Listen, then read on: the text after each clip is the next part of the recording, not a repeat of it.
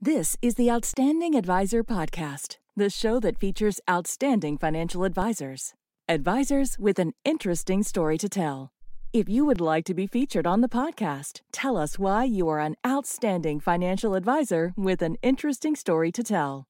Send an email to oadvisorpodcast@gmail.com. That's oadvisorpodcast@gmail.com. And now, here's the host of the Outstanding Advisors Podcast, David Macchia. In today's episode, I speak with Gary Mettler, the man who bills himself as the annuity maestro.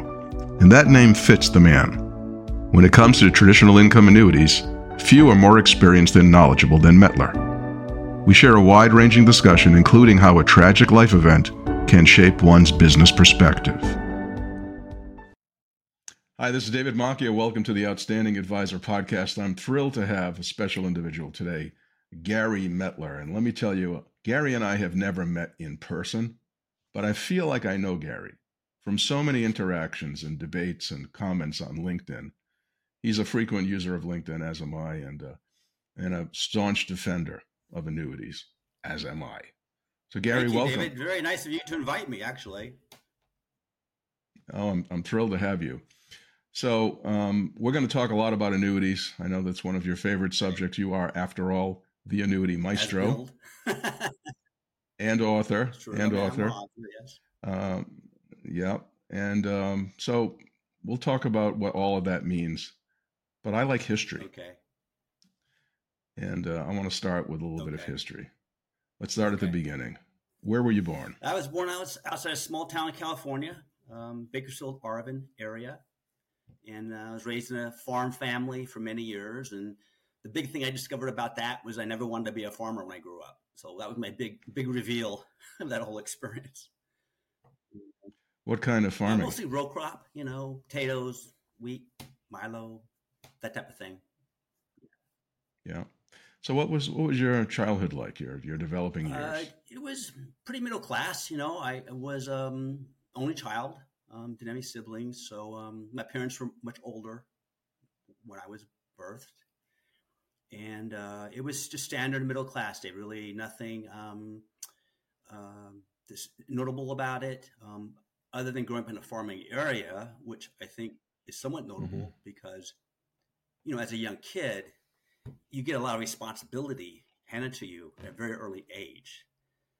I think I got my first paycheck when I was 13, formally, a real paycheck. Of course, farm labor is regulated differently than any other kind of labor. Sure. So, a lot of children working for, even today, a lot of children working farm labor because of that. But so it was tough, that was tough, but it was expected.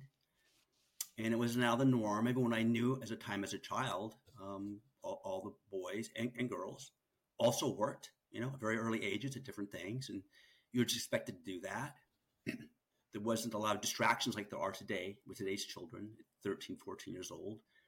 So for thrills, we would go to the library or we would go to the courthouse. That's what we did, if we wanted some excitement. And people don't think about going to the courthouse to get excitement, but we had a TV, but it, wasn't the kind of programming things you have today.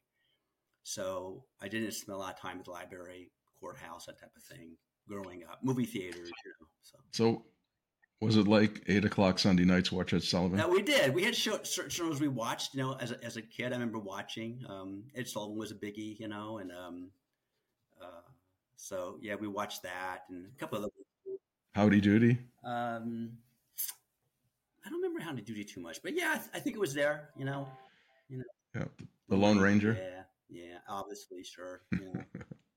It's hard for people to comprehend today that there were 3 channels. Well, yeah, that's what it was. It was just, the TV, right. With these gigantic boxes, and you just, had tubes put in them, and you just pick up a single somewhere, basically what it was. So. Yeah. I have a theory that society began to, turn into a bunch of segments when cable TV came out, and we went from 3 channels to 200. Yeah, well, that changed some things. And then yeah, we read a lot. Sure. I read a lot, so as a child, that's for sure. Yeah. So where did you go to high school? High school called Highland High School in Bakersfield, California. And then after that, I actually attended a military academy. I attended West Point for about a year. And I was exited out on a knee injury that I had for many years. In fact, just recently had it fixed, not more than about 6 months ago. So all those decades have gone by, I just finally had it fixed.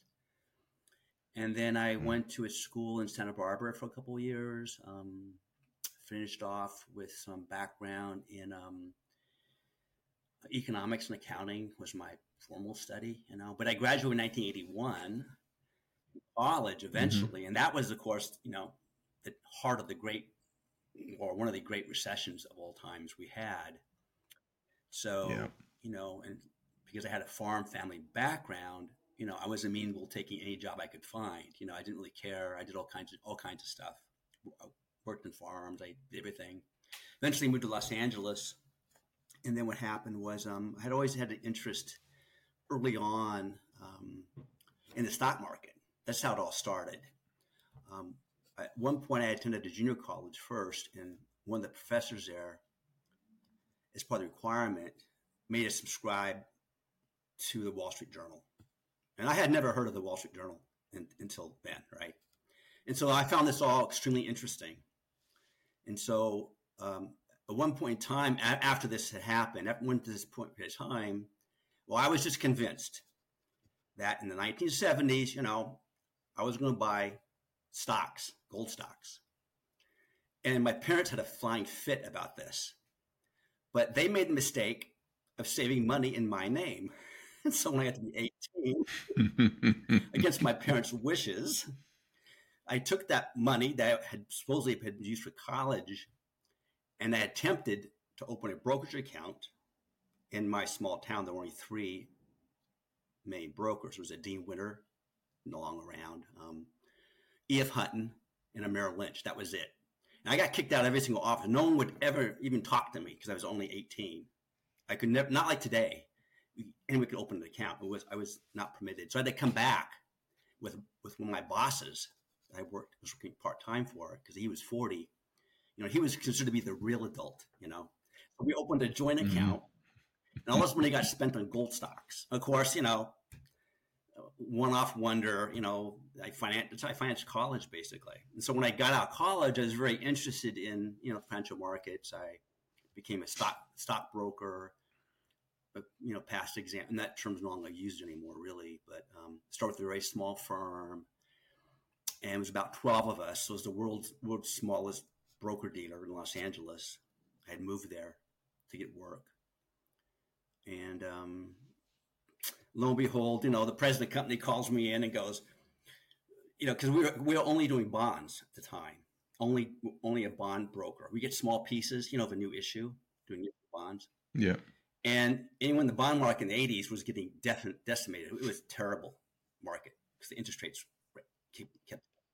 Well, Gary, people today would find it hard to believe that interest rates were 22%. Oh, yeah, it was common. It was killing us. So the president of the company calls me, and all 12 people, this 12-person company, and asked me, because I was being mentored by a much older person on the bond desk. Right? I would have a bond desk, which meant was an 8-foot coffee table with a dial phone. We had one monitor. And it's called a Quotron in those days. That's all we had. Yeah, only one in the whole office. He asked me if I knew what annuity was. I go, oh, yeah, I know what annuity is. Of course, I lied. I only knew what the textbook definition was. And so that's how it all started. And then, one thing led to another. And in those days, you weren't really thought very highly of if you sold an annuity. I mean, agents hated you. Securities brokers, you went to meetings and things. You didn't even say what you did because it was looked that down upon. People today talk about this conflict between the investment advisor world and the insurance world. It has a history that goes back a long way. It goes back a long way. So this all started at that point. Reagan deregulated the industries, and stockbrokers were deregulated. A lot of them broke off because commissions were now being set lower, and they went to these broker dealers, which really were nothing until that happened, and they became the stars. After deregulation occurred in the late 70s, And when they left, their big firms, they took their annuity clients with them, and it all Right. spread to the broker dealers pretty much. And then from then on, it seemed like no matter what I did, no matter where I went afterwards, I mean, once I had some experience, once the employer, I found out I had some experience. Well, oh, okay, we'll have you do this. So I always got assigned anything to do with annuities. And that's just the way it kind of fell.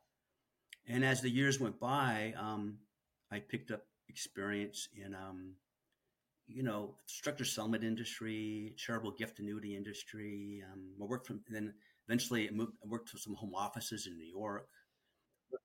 What was the first home That was office? Jackson National Life, Jackson National Life in New York. And again, I kind of, I moved to New York earlier and I wasn't working, and a family of two, and was desperate for work. And so they were just coming into the state. So what happened was the president was running around giving, marketing presentations to brokers and general agencies who hated them, by the way, because they were a direct marketing company. So all the New York general agents hated them. But anyway, so I just, I got a notification because I had done Jackson National Life in California, and I had produced a lot of premiums with them. And I said, well, I'm just going to go. I'm going to show up with a resume. I'm just going to barge into this meeting. I'm going to shove it in front of this guy's face. I need to have a job. And that's what I did. So I kind of barged in this whole thing. And he looked at it, and then we met later. And eventually I was hired, after a period of time. I was the second person hired in the office, basically. That's how new it was. And then that folded. A couple of years later, they moved the jobs to Denver. And then immediately I had gotten a job with a company called Presidential Life. But by that time, I had already established a lot of connections in New York, with distributors and general agencies and whatnot from Jackson. And so the next day, we were laid off on a Friday, and I was working on Tuesday. Because what happened was Presidential Life, their profile at the time, 60% of all their annuities they did were immediate annuities. And that was my specialty, was immediate annuities. And so it was just a really good fit because I had so much expertise in that one area. And that was such a big part of their business model that it just seemed like a natural, So that held for years until they were acquired later on, 2013. And then I just moved down to Florida. And I also was much older at that time. And again, the market was soft because of interest rates with the annuity industry. Not a lot of home offices were hiring. And immediate annuity expertise in home offices, just like it is in consumers and financial advisors, there's not a lot of demand for that kind of, expertise. The home office level, there's only a few carriers that can even potentially entertain, probably even having a position for me. So I just left, moved to Florida, started writing, and, basically became an agent. So I do some odd work in that area. And even though I'm not a big producer in that area, I feel like I have a big message. So, I tend to be very consistent about that message, on LinkedIn and other places.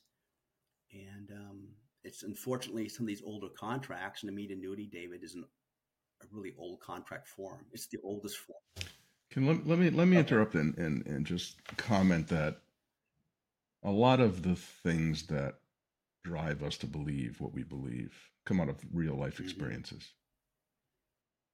And I know that you had a devastating real life experience. Several of them, right? Yeah. Right. And I'm sure that helped form how you think about these issues, especially about that's annuities. true. Okay, so going back a little further to about 94, what had happened was that I had sold, deferred immediate annuities.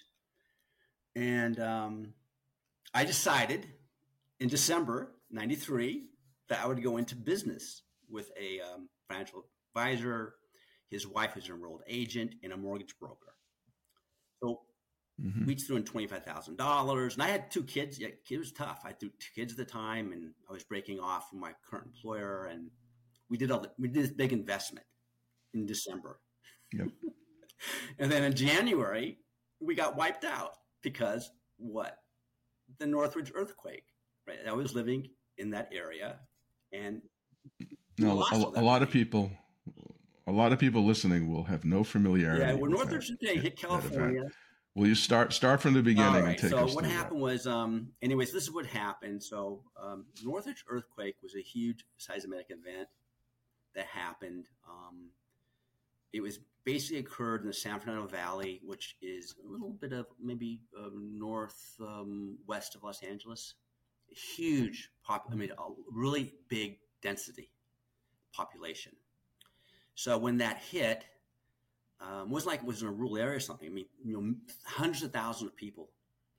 The damages were so widespread that there are thousands of houses lost, businesses destroyed. I mean, it was really a bad time. And only a few people were killed, I think, because it happened on Martin Luther King holiday, early in the morning hours, 4:00 in the morning. So I went into details of it, but it was pretty brutal. The time it happened, the hour it happened, was really scary when that went on. It was like a freight train going through your home, and we couldn't get to the kids. They were all, the doors in the house completely destroyed. Couldn't get to the room. Couldn't even get out of the house. Really had to break down.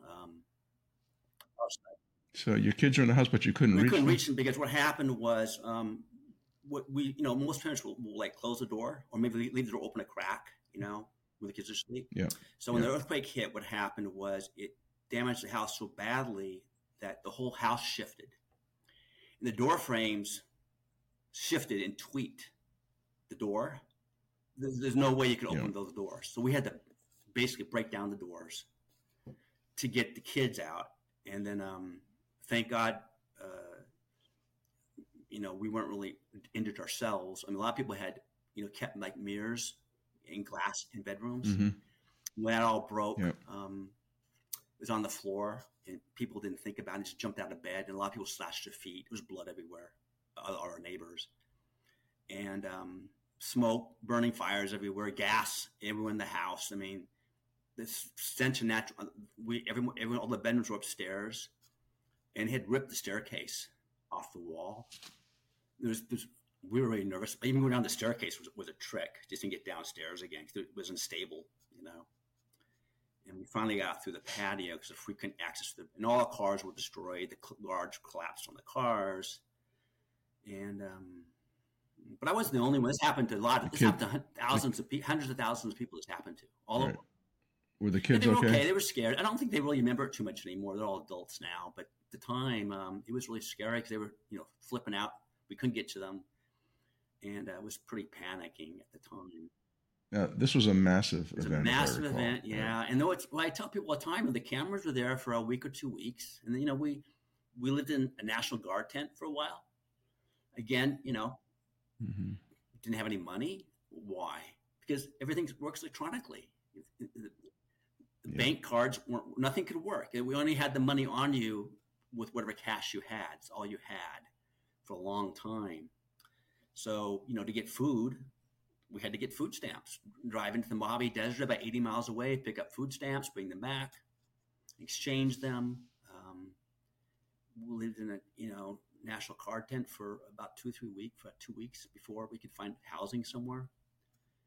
All the rental stock was destroyed. There was nowhere to rent. It was really a bad time, David. It was, and the financial, and I tell people financially what happened, was just the start of it. What ended up happening was that I ended up working for a firm that did litigation work, but economic mm-hmm. work, not legal mm-hmm. work. And so our big thing were damages that happened to people that that they were under legal advisement to do something, but they had some kind of damages and they're trying to make up with their damages. For example, my big thing became divorce work because I had such an annuity background, and people's pensions are like annuities. It wasn't much of a stretch for me. Sure. Did a lot of divorce work. And again, I tell people all the time is that what happened was it put such a strain on society, our local society, that you had a huge increase in divorce, a huge increase in bankruptcies. I mean, there wasn't enough attorneys. Attorneys were coming in from outside the state. The same thing with contractors. You couldn't find a contractor. There was no building materials. It was just a shortage of everything. So Yeah. as society came unraveled, the instant the divorce probably jumped, 100% at least. So that was a lot of business. My firm was raking a lot of business on doing pension, valuations for divorce. And I did thousands of them. I probably did 3,000 of them, 3,000 divorce cases in 5 years. I did a lot of them. That's a lot of cases. Yeah. And so would you have to calculate the present Yeah, we had a value method. of the We had a spouse's method of benefit? doing that, and then we would determine the marital interest, and that was used to, help divide the pension, or maybe for negotiations to divide the pension. You don't have to do this with 401k. No, but there was also issues with them also, So it was only any kind of Right. retirement plan. It was mostly pensions, because they're the hardest ones to Yeah. deal with. I'm making the point that the world used to have pensions. Right. Well, people were better protected. It was a better world. People actually, and I just did a video on this recently. People were shocked. I said, people who have pensions, actually, this is, I try to point out some of these things in these older contracts, older retirement plans, is because you had a lot of protections with those that you don't have anymore with savings accounts. Those protections are gone now because people don't want to talk about them or don't want to do them anymore. But people typically get pensions or meet annuities. They came out so much better at the end of the day after their life-changing event than people who just had savings plans. Most savings plans, are eviscerated when these kind of things happen to them. People, but pensions aren't. I always make the point, Gary, that your standard of living is a function of your income, not your savings. And that's what saved them. There was their future income, and because of how the governments look at these things and how they're treated, right?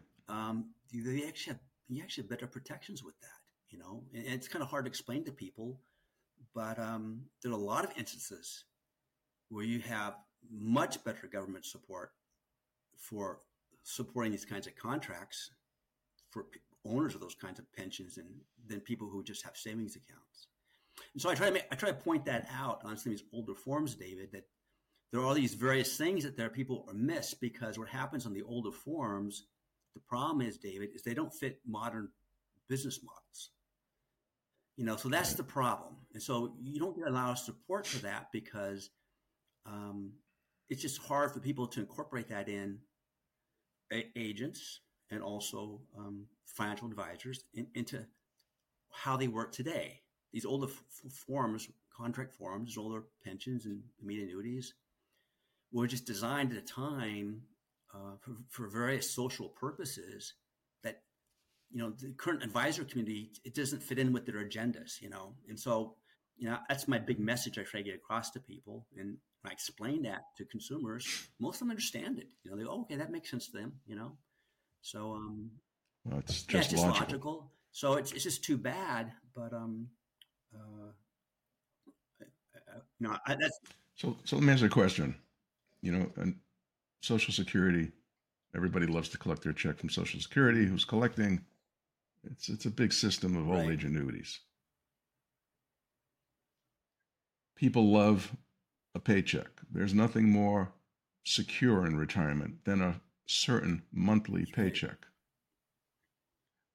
Given that annuities are the only financial vehicles that can do that, why do you think many people are so skeptical of annuities? Well, in my opinion of it is, I think the skepticism comes from industry modern attempts to turn them into some kind of investment savings vehicle. And that happened for various reasons. I'm always critical about the industry about that. But there actually was a self-preservation issue going on for them back in the late 70s, 1980s, when these things all came about. The contracts we have today are children of the contracts that were first developed in the late 70s and early 1980s. Traditional annuities have been around. They think as far as back as the Egyptian and Byzantine empires. They were the old contract forms. And there was an attempt by the industry just because of competitive issues. Think deregulation was happening, things were happening, and the news industry decided to kind of go down the savings account road where they would just become mutual asset managers, mutual funds, stocks and bonds, just like other people were. And that's how they elected to compete. I firmly believe that if people in the annuity business in the 1970s, early 1980s had any idea it would turn out this way, the way we have it today, I think they'd be rolling in their graves, basically. But this agree is with what's that, come because to, and this is the legacy we have. And I think that the modern people being let down is because we're attempting to do these things that traditionally, prior to late 19, we never did. But in people's modern memories, all they think about is what's happening today, this year, 10 years ago. And again, right. It's been difficult, again, because we decided to do that. Well, now we got to compete against all these other vehicles out there that are savings investment devices. And that competition creates animosity, it creates conflicts. We're kind of out of our lane a little bit. And it's no surprise that the competition still, after all these years, since the 70s and 80s, doesn't like it, But that's how we decided to do that as an industry. But the problem I have with it, David, is that I think we've done that to the degree that we've completely abandoned the old stuff. There's a complete abandonment almost of the old form contracts. I'm very worried about that. Well, let me just remember. You'll appreciate this. When I came into the industry as a young life insurance agent, it was the life insurance industry that controlled the pension world. There was no 401k. But through a series of, I think, like you indicate, poor decisions, they ceded everything away to the investment management industry, their prominence. Yeah, I don't, again, I think it was a survival issue. I think they just decide, what, we need to compete at this game here. And I don't think they thought long term. They were looking at what was happening in the immediate 4 or 5 years and how they. Yeah, and that's where I referenced the poor decision making by failing to think. I don't think they'd ever thought it would come to this way, though. I have a hard time believing that, because the things that are happening today in the annuity world, I almost think they're bizarre. Actually, it's to the degree where it's, and that's really hurting us, I think. I just. So give me an example or two. Well, the rise of a savings account product is a very simple, 20, 30,000 foot level point of view. All it is a premium that earns interest, credits interest to your account. So what happened? The issue happened. Well, okay, we understand the premium part, but we're going to now modify our contracts to where we have all different kinds of ways of crediting gains to your contracts now, and these are complicated ways. These are not easy ways to understand how gains get credited. Yep. Some are these index methodologies. Some are, just direct investments, with variable annuities into the markets themselves that took off in the probably 1980s sometime, was another. And then you have these other, these newer strategic, they call them RILAs, I guess. I've never even seen one that are, kind of a hybrid between both of those. And it just is the complexity of how gains are attributed to your premiums has just gone up incredibly. I can't even believe how, and there's so many variations on that theme. Including indices that never existed before. It's just so convoluted at this point that I just think the industry has just gone way too over that in some kind of drive to be this competition in asset managing that they feel like they have to do to get an edge on some business that they think they can garner from this. And I think all it's doing is causing a turnoff of consumers. Even some agents are just saying, this is way too much.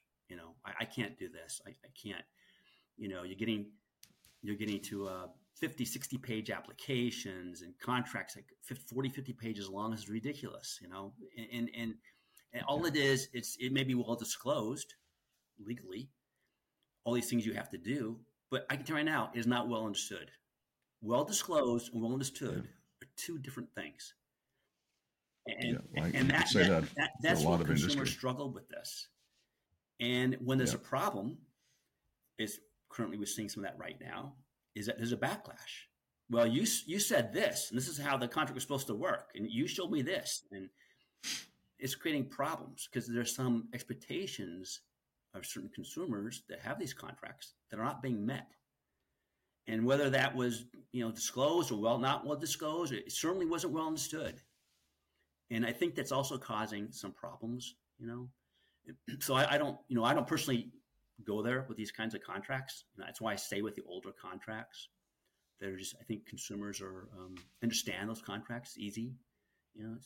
It's the contract's 4 or 5 pages long. It's much more reasonable type of financial arrangement to consider. Yeah, I tell you, I'm agreeing with you. Things have become ever more complicated, and companies compete on the basis of complication, as if it's a differentiation, the latest and greatest whiz-bang provision that's really hard for people to understand. It is. I think that there's a problem coming for the future around this. Well, there might be. There's a demographic reality of women soon controlling virtually all of the investment assets available. And the complexity is not what they're looking for. They're looking for understandability, relationships, and confidence.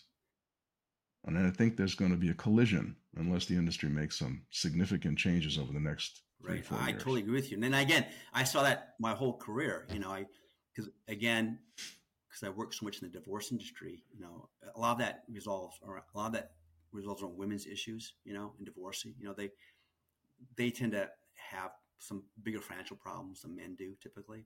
So that's how I kind of learned about that earlier on. But today, the way I see it, there actually is some appreciation, I think, more by women than by men, of some of the older contract forms. They're just easier to understand. They, the messaging, I think, is something they want. They want that. They don't, they want to spend times with their friends and their girlfriends and their grandchildren. The whole retirement scene is different, I think, for women. And there's a couple articles which we talked about earlier, a few days ago, that points out that women look at this part of their lives much differently than men do. Because they're different. Their economic backgrounds are different from the day they're born. David, they're dealing with society issues. They're embedded that are discriminate, women from men.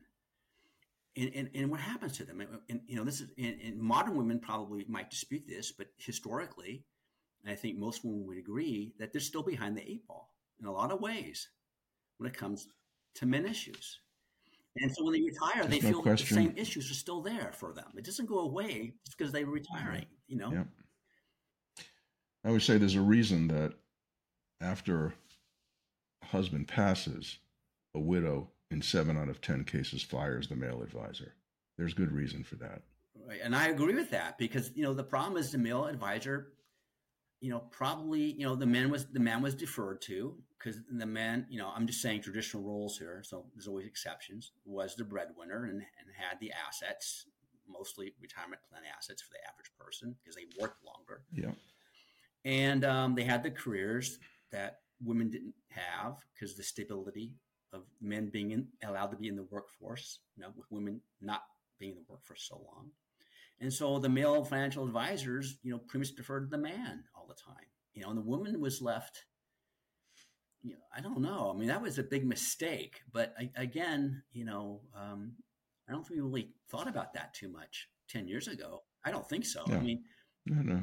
I don't think it was thought of. But now, what you have now is this whole shift of assets that women are recognized that they're going to come into this actuarially. They're on stage. They're coming to this. because what happens to men, and there's a whole transition there that's going to happen, David. And I think that if you're in the advisory markets, that you better start taking women's. You better start learning something about women's issues and women to Here's be how I say successful. it, Otherwise, women aren't Gary, going to and put up with it. They won't. I tell advisors, I've written numerous articles and mentioned this in the articles, where I tell advisors in the retirement income market, particularly, if you're not capable of creating authentic relationships with women where you have a sincere and complete appreciation of their values, goals, and objectives, if you can't listen, you might as well leave the business now, because you have no future. Right. Well, and a lot, what the thing is that, well, obviously I do. I have, and that's the comment you get from everybody. Like, oh, I must have these relationships. Yeah, the false sense of security thought that they don't everywhere. have a good relationship with the woman of the couple. It just doesn't even occur to them to even question that. And when when this comes up later on, it's like a shock. Like, really? Oh my God! They just can't believe that there was always this weak bond. There's always this weakness that had to do, and that accrued over years, of working with a couple. That it was just so embedded in everything, the body language, the words they used, how they present themselves in front of women, how they, it was rife with defaults favorable to men, talk, golf, hunting. Really, women do those things, but these are all, there was just things that just, what maybe is, women just sat there and, again, historically, modern women are more didn't rock the boat. And that may not be happening now modernly, but we're not looking at those women. Those women are probably 30s and 40s now. But women who are 70 and 80 now, the default there is still really, to the male for the most part. And this is what advisors have been dealing with, because the older people, 70s and 80s, are people who have the wealth in that generation, Let me make a shift in our discussion here, because I know we don't have, unlimited time. You would agree with me, certainly would agree, that there's no financial vehicle on God's green earth like a guaranteed income annuity. Right. It does what nothing else does. That's true. There's many younger financial advisors who've never implemented a guaranteed income annuity. We went through a period recently of very low interest rates, and they were not even thought about or talked about. Yet they're uniquely valuable. Right. What would you say to a young financial advisor or insurance agent who's never personally interacted with a guaranteed income annuity? What would you say to him or her on how they should think about it and how they should explain it? What I think I would say to them is just explain what's been going on when they started their careers. This is what you were dealing with. Zero interest rates. Everything was very easy, or relatively easy, on the investment side. And so you never had to really worry about any of this stuff. But now, things are changing. Okay, so, and if you want to stay, keep doing investment advising people, financial advising, that you got to make some changes.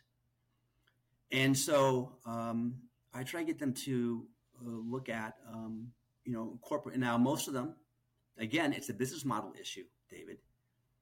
So depending on the kind of annuity they might consider, they have some hope, because there are some annuities, the savings account annuities, that are a little bit more closely aligned to kind of what they're used to. So it isn't like a really big leap to consider. Okay, well, maybe I should consider that. Okay, things are changing and investment markets are unstable and people are older, and it's not a big leap for some of them to think about incorporating that kind of annuity. I think it's a bigger leap for them to incorporate a non-savings account annuity. That's a bigger leap for them. And again, that gets back to their business model. So there are avenues for people, if they feel up to it, that they can explore. On the savings account side, for the deferred annuity world, there are things there that now are available to them they can take advantage of. And they may want to think of doing that because the last 15 or 20 years was an anomaly. And it's hard to explain it to people because that's all you've known in your entire career. Even consumers, it's hard to explain that to consumers. If 0% interest rate is all you've ever known, it's very hard. Right. It's very hard to. What's the reality here? Well, the reality is that this was just a blip historically, and now we're getting back to more normal times. But to you, the normal one of the advantages of being old, that was normal for you. One of the advantages of being older is that you have a memory of things that were not just like they've been recently. And there's a real phenomenon in recency bias. People tend to be prejudiced toward more recent events in their thinking.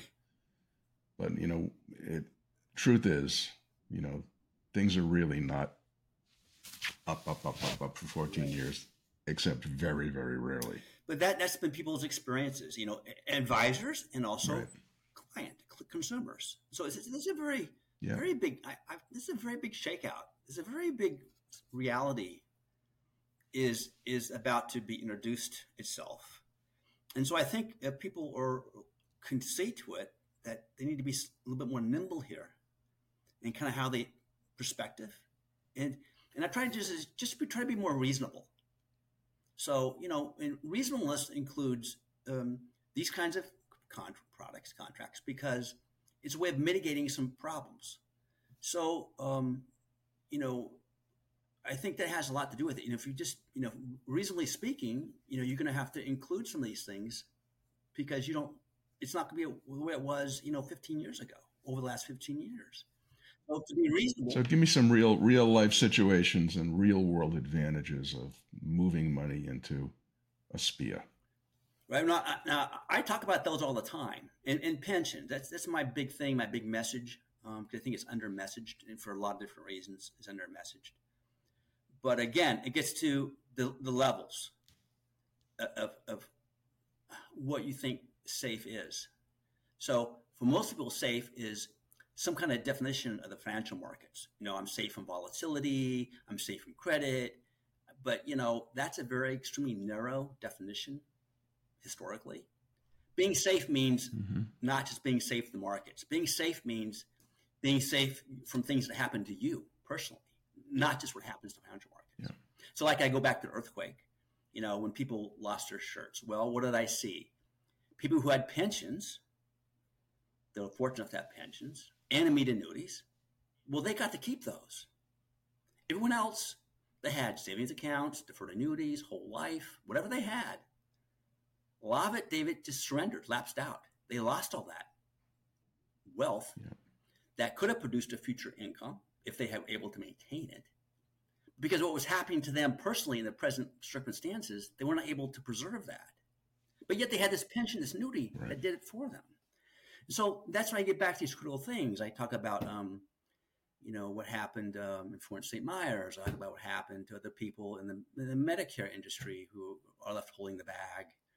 And they've lost their wealth, and before they died, and way before they got really old, maybe 60 years old, and they lost their wealth at 65 because they had an event that happened to them that sucked up their current assets, and it left them with reduced standards of living because they didn't have enough future wealth they could rely upon that would be paid to them. Now, this is a very interesting message. It's a pension message.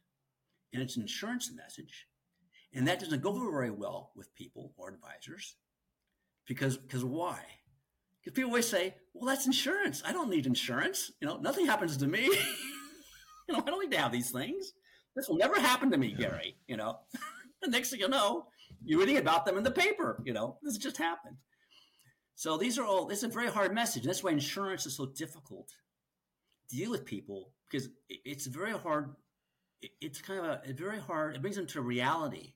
And no one really wants to go there, David. It's a very hard mess. And that's why selling insurance, any kind of insurance, not just annuities, disability, life, accident, health, all that stuff is very difficult because it really, a lot of it depends upon, well, how reasonable is the client? If the client's a reasonable person, they're going to think, well, I And need I to have something. believe it's going to get easier, Gary, as women become more of the decision makers. Right. And again, it gets back to our comments earlier. Women are, because their histories are more interested in insurance than men are, because they've never had, they want to preserve, their idea is to preserve things. Their idea isn't to get rich. Right. Their idea is to make sure they can have good lives, and their women are more insurance minded than men are traditionally. So this gets back to not only just annuities, but everything else, basically. And, this is just part of their makeup, David. Let's have to recognize that when you're dealing with women. They just, I want to shift our direction here to a couple of questions. If I somehow could give you through this screen a magic wand, and you could wave this wand, and in one swoop, you could affect any change at all in the world of money, financial services, insurance, investment management, anywhere in the world of money. You can make any change instantly. What would it be? Well, actually, if I could do anything at all, I would make it easier and provide more incentives for people to buy, defined benefit. I'd bring back defined benefit again somehow. I would bring back his older contract forms, and you'd have to make a lot of changes, in various things, maybe tax incentives, maybe, compensation issues, bring back maybe some legal issues to bring back, but it could be done, but you'd have to want to move as a society, to do that type of thing, to even entertain that idea. I think people, in my general opinion, is people are better protected overall. For example, you had Social Security coming in. I think if you just double it, try to increase your future wealth, and I think the more of that you have versus your savings account, to bring things back more into balance. See, everything's just one-sided now. There's no more future income. There's no more dependent. Yeah, it's a too risk. much It's a one risk side. So I would side try to get more of an even keel. Yeah. If I just wave a wand, just make it even keel somehow, I think people would be much better off, society-wise, protection-wise, income-wise, 70s to 80s, if they had more checks coming in the mail.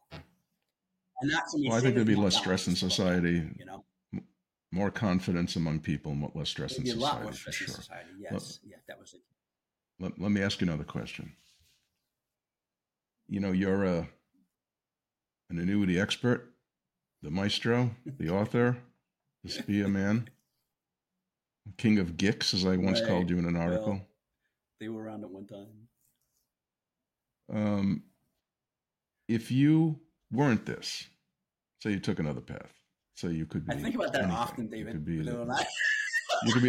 You could be a. The world's greatest lion tamer, or the world's best actor. You could be a parachutist. You could be a Nobel Prize winning chemist. If you're going to be something else, what would it be? Well, as a kid, I had a huge.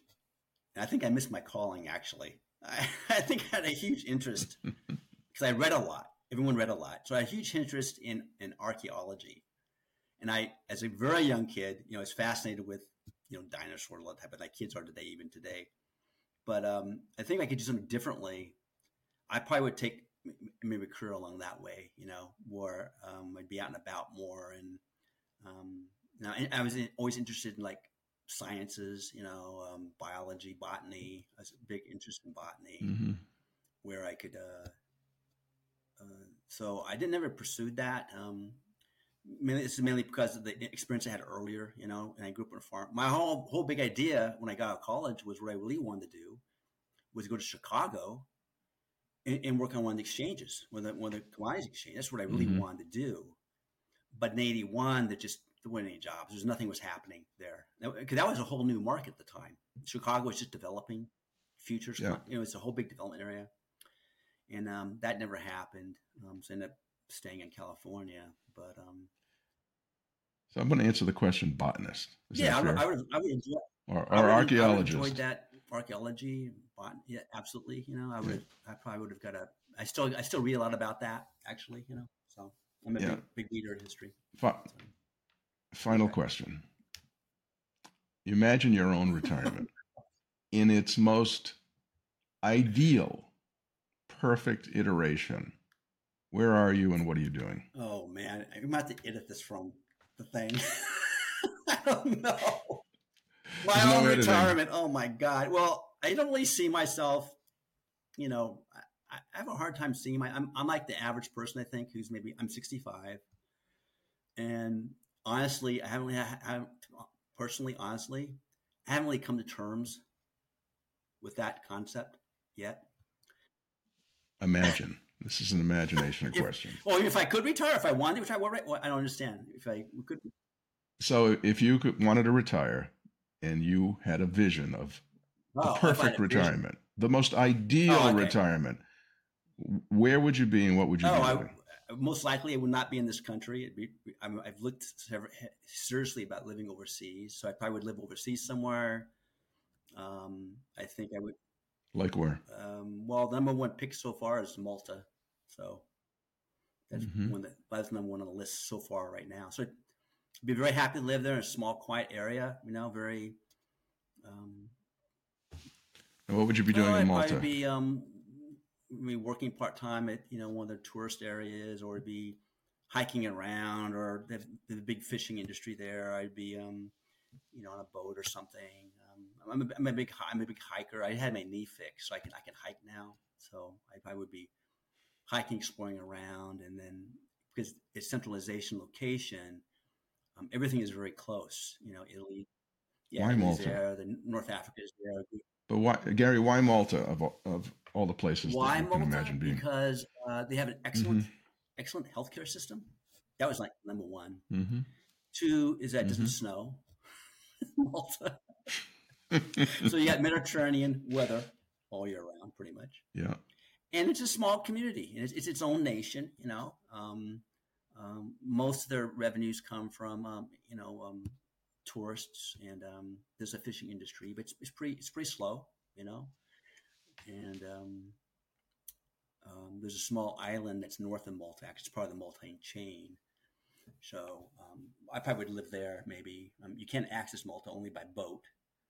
There's no roads between that particular island and Malta, but that would be it. Probably, I think I would just content myself to live among the community and do local things and see local people, and maybe once in a while come to these other places maybe that are close by, and that would be it. I think. I don't think I'd be doing anything else in that. I have 2 kids. They all have their own lives. One's in Chicago, and one's in New York, and one's in San Francisco. So big city people, and they can come visit me, or I can go visit them and get the big city once in a while if I want to do that. But I think that's probably it, David. I think that's what I would do. I think I would be content just to do that. I probably could afford that kind of lifestyle if I wanted to do it, So sure. At this point. Well, that's a unique answer. No one has ever told me they'd retire in Malta, but I researched it pretty heavily. I mean, they got you'd be surprised. They have one big thing is that people talk about going overseas. One thing they don't ever think about, well, what's the healthcare? Because I'm older now, and some of these places look real attractive. But you know what? Yeah.